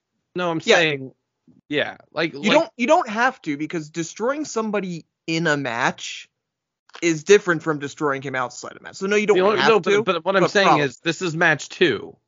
Oh, he lost the first one. Seth has to get his rematch. Yes. That's why I'm asking. Yeah. Glenn. By the way, if Shinsuke wins, he has to have not a long run, but a run, because it's too important that Shinsuke won the belt for him to drop it. Why? I just think that people have been waiting for the Shinsuke Nakamura moment. I think most people had given up hope that there was going to be a Shinsuke. I know, but once you do it, you can't make it like a 3-week run. I will it doesn't say have that to be long. It just can't be like he loses it in Saudi. Let me, Aaron, I'll give you this. If you're gonna do that, this is the perfect time to do that because it's October. Yeah. You know what I mean? Like, this is exactly when you could do that. Sure. I don't look, man. I would want Shinsuke Nakamura to have a longer run, but I think I'm gonna disagree with you about him having to have a longer run. He definitely does not have to. But if you were gonna do that, right now is a perfect time. I would say that it's magical that Shinsuke Nakamura would even be a champion at this point, because I've just made peace with the idea that that's never going to happen. And so simply the fact that he would forever be able to be called a former champion is good enough for me, man. Like, just because I don't think I'm so convinced it's not going to occur that I don't know how I can be mad. I also think that you run the risk of people cheering for him. That's definitely in play. I was going to say, the first time he comes out with the belt, he's overwhelming cheers. He deserves it. I think you have to protect that pretty quickly, right? Yeah. He's going to get a "you deserve it" at the end of this match. Depending on how you do it. Which is, again, another reason why he's not going to win. And I don't think I agree that I don't think he's going to win. But if you could do this where you get through that, where you let people, or where he's really is underhanded and it's ugly, right? Like, it's ugly, whatever he does, in order to win the match, and it leads to it's awkward to cheer for it, and then the thing on Monday that you're worried about, you immediately send Seth Rollins back out there with them, or something that can protect from there being too many cheers for Shinsuke Nakamura, and you keep Seth in the equation, and Seth wants one more shot at it. I think you could do it, and I wouldn't even be angry about it. And then, to Brandon's point, you could have Seth win it right back, and then have Damian Priest cash in on him, moments later after he won a Hell in the Cell or something like that. You know who they did a pretty good job with in that exact situation was, and now he still got some cheers, but like the way that they had Daniel Bryan win the title from AJ Styles that time, they did a pretty good job. Like it was like, I think we wanted to cheer, but like people were kind of like, okay, like great, but yeah. Daniel Bryan was also really good at turning on the dickishness and turning on the fans so quickly. Yeah, like you just kicked him in the nuts. That's not really why we like you. Like, why did this happen? And kicked off one of the best heel runs of anyone. And that's why I'm sort of comparing this. Like, he won that right before Survivor Series and carried it through Mania. Now, he's not, like, if Nakamura wins, he's not carrying it to Mania. I would be very surprised if they did that. But if you told me he carried it for a couple of months, like, this is that time of year, like, you can get away with that. And I think we'd all love it. No, I think I'd be totally good with it, for sure. There's no doubt. All right. Very good. We got to wrap up because we've done 2 hours somehow on this week of all weeks. I think we did an hour on AEW alone. Yeah. Well, Edge, right? I get it. All right, Aaron, what are you plugging? Follow me on Twitter at the A Oster. Come out to the Circa whenever you're in Vegas, or just come out to Vegas. And Glenn's not coming to the When We Were Young festival, so you should come see me there. Aaron's now he's putting over Vegas. That's right. Come to Vegas. I like Vegas. Las Vegas. That's right. Vegas needs some help. You guys ever heard of this Las Vegas place? You know the best thing about that is the F1 has completely destroyed Vegas, so don't come to Vegas right now. When is the F1? Mid-November, and they're already like shutting down. It's just a disaster. And you made fun of me for putting over the Foo Fighters. Vegas is much more less in need of that than the Foo Fighters. Aaron's like, you heard of that U2? Huh? You guys heard of that? We got a big ball that's tripping people out. Aaron, awesome. Did you go? U2? Yeah. No, I did not drop $1,000 or more. Well, I didn't know if some connection or something. I know several people who went. All who make a lot more money than I do. I would imagine. Yeah, so do I. I would imagine. The leadership in the company. They said it was incredible. By the way, they need to have a wrestling show there. And they said it was too big for their feel. Some of the feedback was like they felt like inside it felt too big. Interesting. I've heard that. I've heard there were a few little complaints here, but my God, they need to have wrestling there. The pictures of it are crazy, and who's going to be the first company to do a show in there? You could do the Thunderdome in there, or what? Oh God, could you imagine? Is that what they called it? Yeah. Okay, yeah. You could do the Thunderdome. Okay, so are you still plugging? Now go. Okay. We announced Dexter and the Moonrocks for December 8th. Zach Sabbath, which is Zach Wilde and a couple other guys doing Black Sabbath songs on January 3rd. Almost Queen returns January 26th. And just announced today, Neck Deep returns to Ramshead Live. A great package with Drain, who is like one of the newest, hottest like hardcore bands, and a band called Bearings. And that's going to be February 20th. Tickets for all those shows are on sale at ramsheadlive.com, at ramsheadlive on Instagram and Twitter.